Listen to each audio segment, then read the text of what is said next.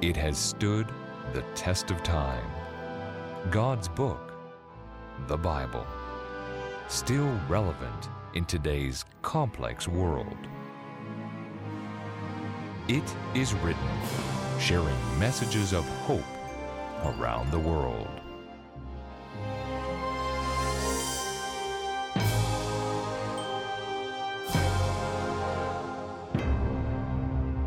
Buddha, Krishna, Muhammad, Jesus. Are these men just different manifestations of the one God? Or is there a substantive difference between them? Is there a way that we can determine if these are just different manifestations of the one God?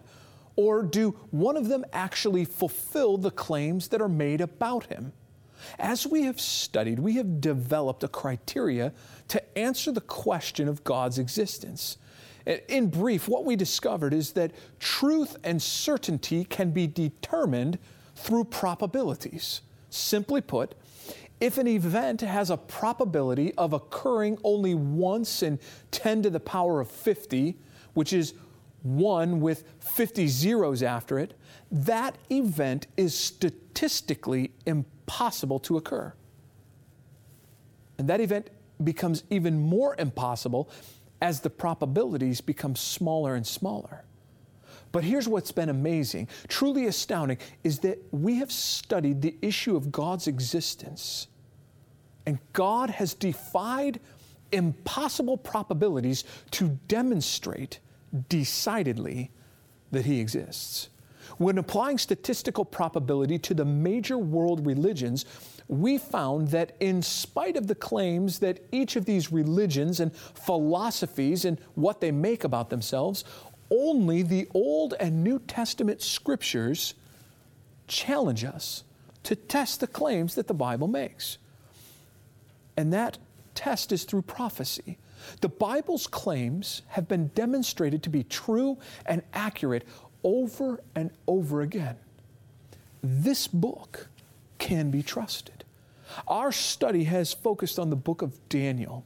The prophecies outlined in Daniel, which foretell many of the world events, cannot be explained as pure chance or just good luck.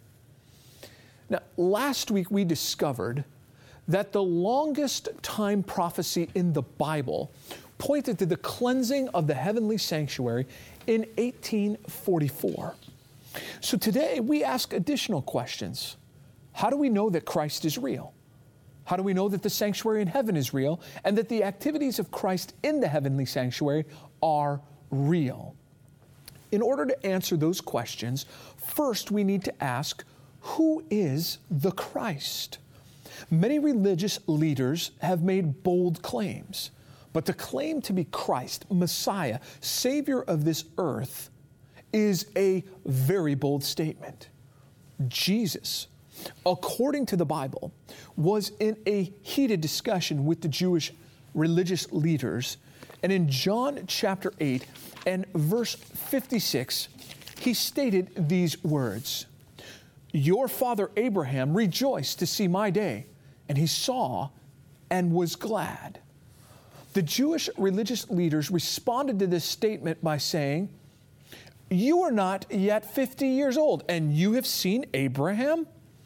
In John 8:58, Jesus responds by saying, "Most assuredly, I say to you, before Abraham was, I am." Now, friends, this was a bold claim. In Exodus 3:14, God introduced Himself to Moses as the great I am, the eternal, self-existent one whose life is original, unborrowed, and underived. In claiming this very title, Jesus was stating in no uncertain terms that He was and is divine, the promised one, the Messiah, the Christ. The Jewish leaders understood this clearly, and that is why they picked up stones to throw at Him and stone Him.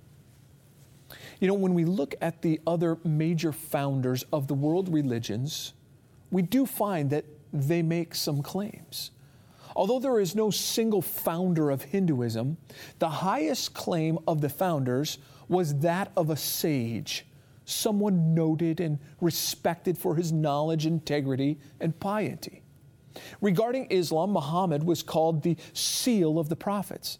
He is considered the final prophet whose words could not be disputed. Gautama Buddha claimed to be the super enlightened one. He achieved his apparent enlightenment after a 6-year search while under a ficus tree in India. With even an elementary and cursory glance at these claims, it reveals an infinite distance between the claim that Jesus made and the claims of every other religious leader.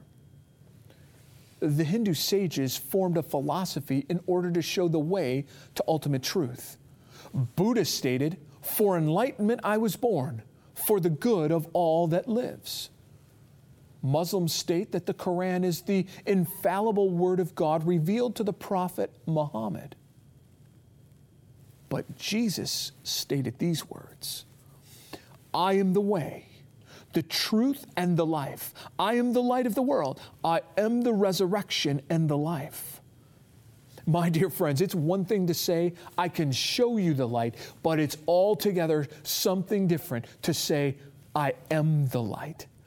Those who make these kinds of claims to be God, to be the way, to be the light, they are either lunatics, liars, megalomaniacs, or in fact, they are what they claim to be, God.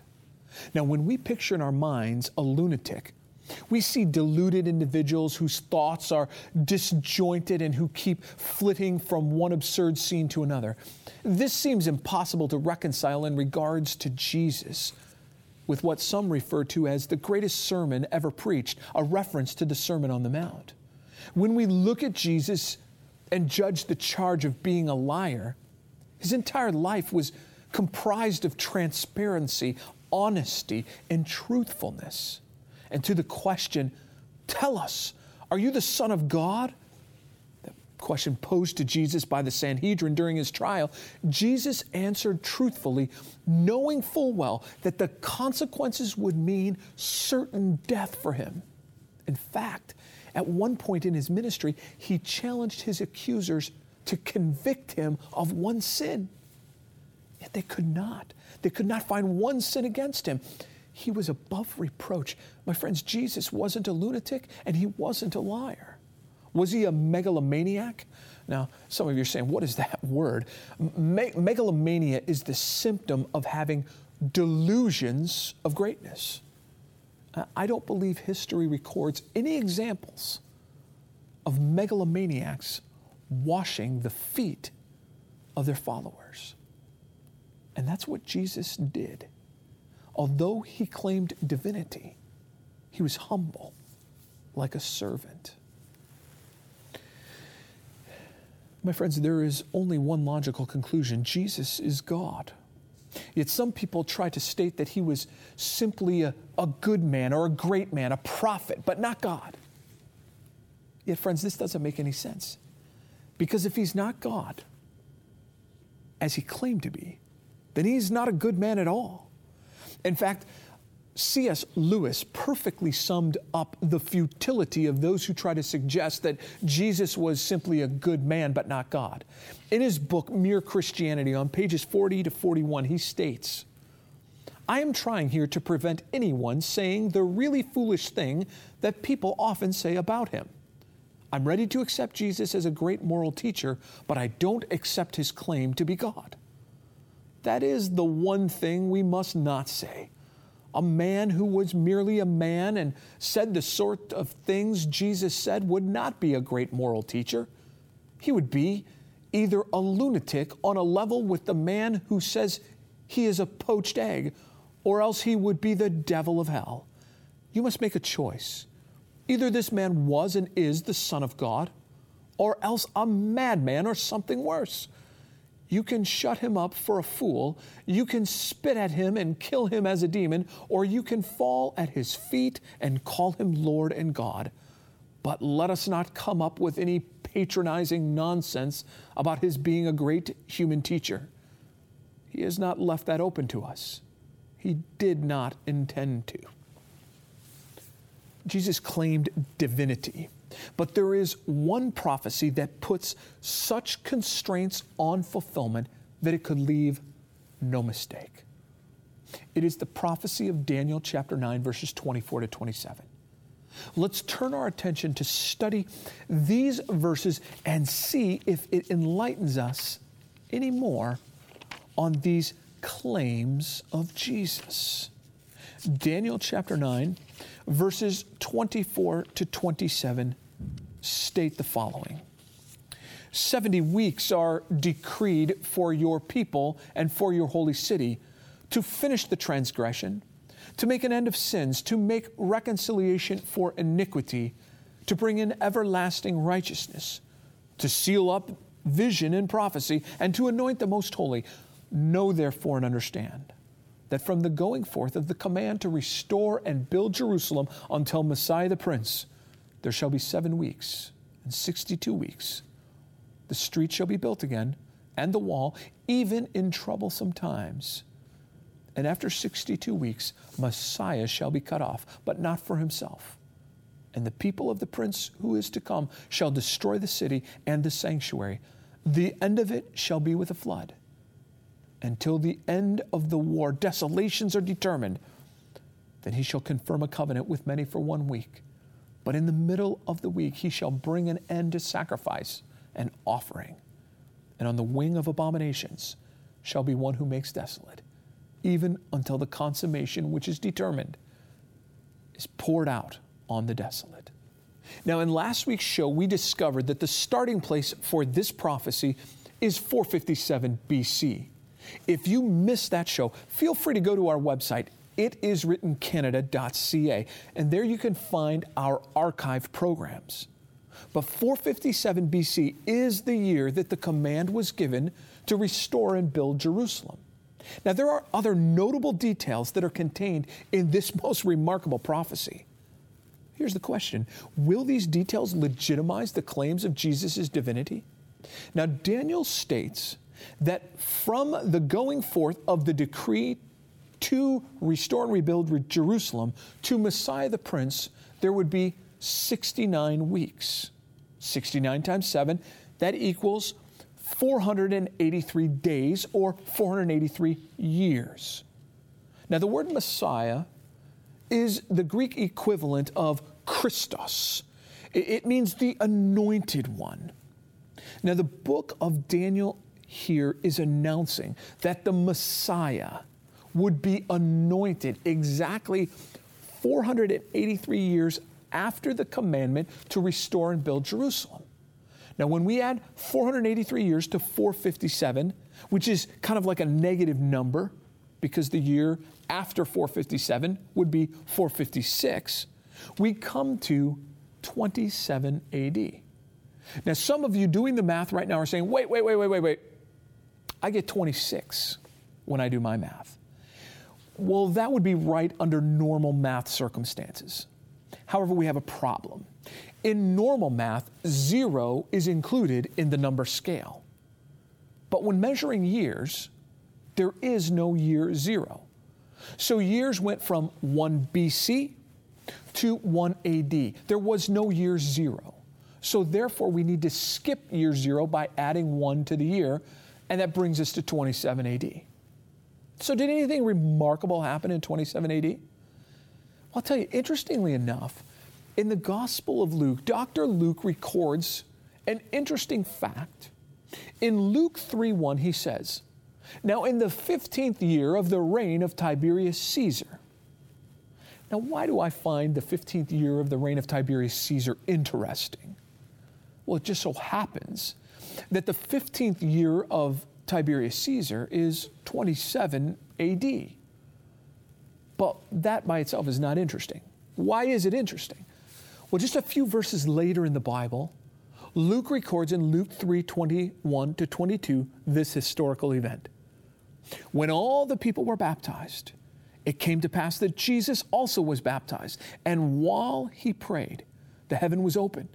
The Holy Spirit descended in bodily form like a dove upon him, and a voice came from heaven which said, "You are my beloved Son. In you I am well pleased." Jesus was baptized in 27 AD, the 15th year of Tiberius Caesar.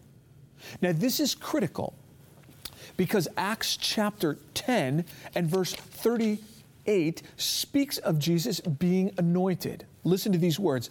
How God anointed Jesus of Nazareth with the Holy Spirit and with power. Jesus was anointed at his baptism in 27 AD. He was anointed as Messiah right on time. Jesus himself referred to this time period in the book of Daniel when he, in Mark 1:15, stated these words after his baptism, "The time is fulfilled, and the kingdom of God is at hand. Repent and believe in the gospel." Right on time. Yet this prophecy is 70 weeks of years, 490 years. This only takes us 483 of those years. What happens with those final 7 years? Now, Daniel informs us that the Messiah's ministry would only last about half of that final week, that final 7 years, approximately 3.5 years. The prophecy states that in the middle of that last week, the Messiah would bring an end to the sacrificial system by the sacrifice of himself, thereby confirming the covenant. In other words, he would be cut off. But his voluntary sacrifice would not be for himself. Instead, as Daniel informs us in Daniel 9:24, he would finish the transgression, make an end of sins, and make reconciliation for iniquity, and bring in everlasting righteousness, seal up the vision and prophecy, and anoint the heavenly sanctuary. In other words, he would make this great sacrifice in order to provide salvation and righteousness to you and to me.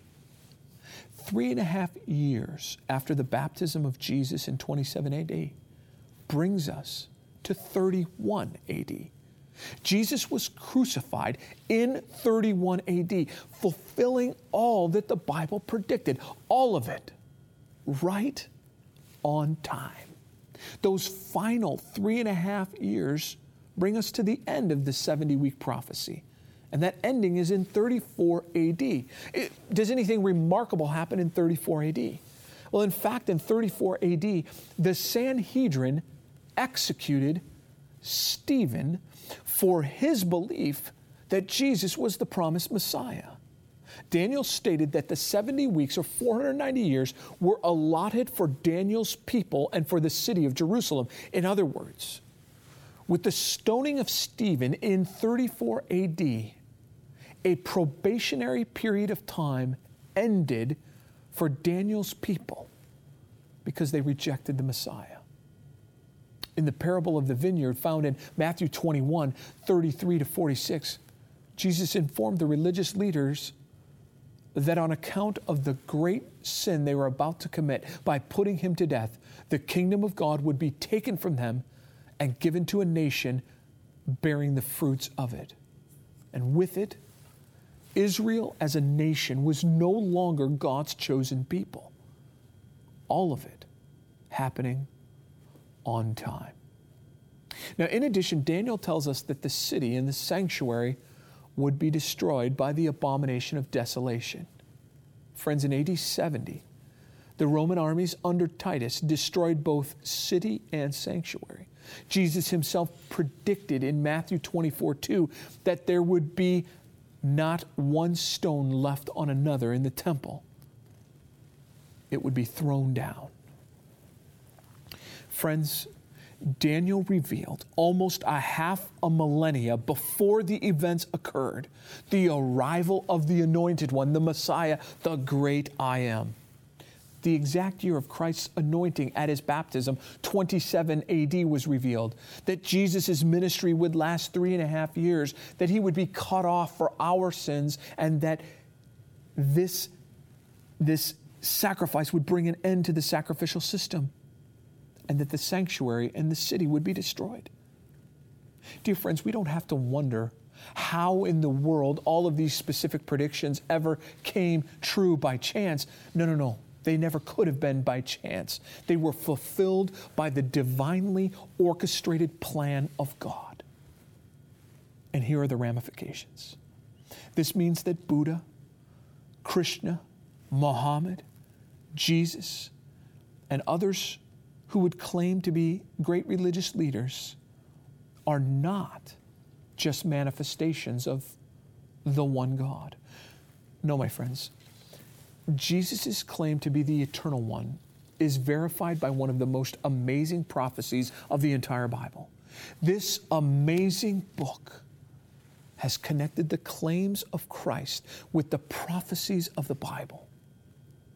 Friend, there is no other book on the face of this earth that can do that. And this is why Jesus himself would say in John 14:29, "And now I have told you before it comes, that when it does come to pass, you may believe." You can believe, friend, that Jesus is the one. The prophecy of Daniel 9:24-27 sets the seal on Christ's claim of divinity. But what about this heavenly sanctuary? How is it possible to affirm the reality of heavenly things without having the capability to examine them?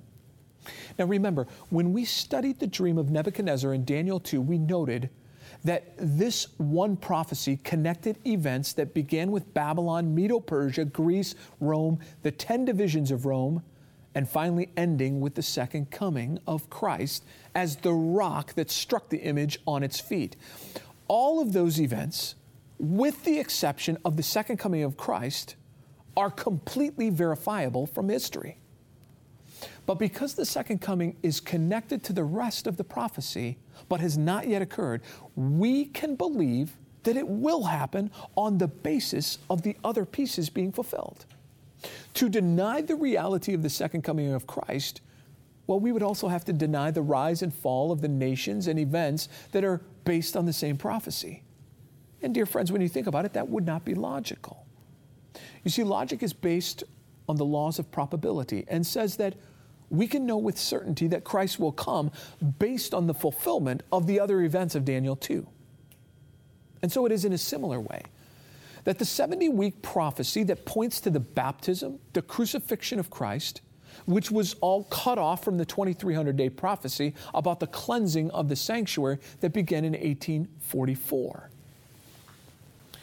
Now, since this is one prophecy running through Daniel 8 and 9, demonstrating the reality of Jesus Christ as the eternal one, with the reality of Christ as the real presence in the real heavenly sanctuary, we can with assurance believe there is a sanctuary in heaven where Jesus is. To declare that the heavenly sanctuary is not real, friends, that would be tantamount to declaring that Jesus Christ himself is not real. You know, it's interesting to note that on one hand, atheism declares that there is no heaven and thus no sanctuary. Yet on the other hand, many Christians, beginning with the early and medieval church, declare that God and heaven should be interpreted on the basis of Greek philosophy, which means that material structures in heaven, like the sanctuary, are meaningless metaphors and illustrations, not realities. Friends, that idea comes straight from the little horn, and it declares that God cannot act within the sequence of past, present, and future, and that he's incompatible with space and time, meaning that God doesn't want to have a real relationship. Friends, the consequences of this philosophy for spirituality, salvation, and worship are immense. Two worldviews that come essentially to the same conclusion. However, the Bible says that all of that is not so. The little horn's attempt at trivializing the reality of God would be overthrown by a real Christ who came to this real earth, became real flesh, really died for our sins, really resurrected after the third day, and really ascended to heaven to dwell in a real sanctuary working on our behalf. My dear friends, Let us therefore, as Hebrews 12:2 says, look unto Jesus, the author and finisher of our faith, who for the joy that was set before him endured the cross, despising the shame, and he has sat down at the right hand of the throne of God. Friend, he will forgive you. He will cleanse you. He wants to write his word in your heart and mind. What will you do today? Let's pray. Heavenly Father, thank you that Jesus is real. Thank you that your sanctuary is real. And thank you that you want to have a real relationship with each one of us. We pray in Jesus' name. Amen.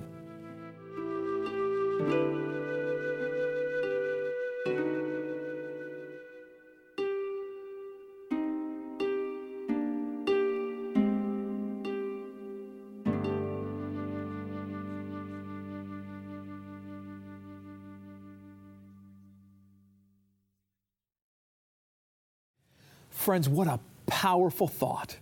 Jesus Christ, the eternal self-existent one, he's real, but more than that, he wants to have a real relationship with you.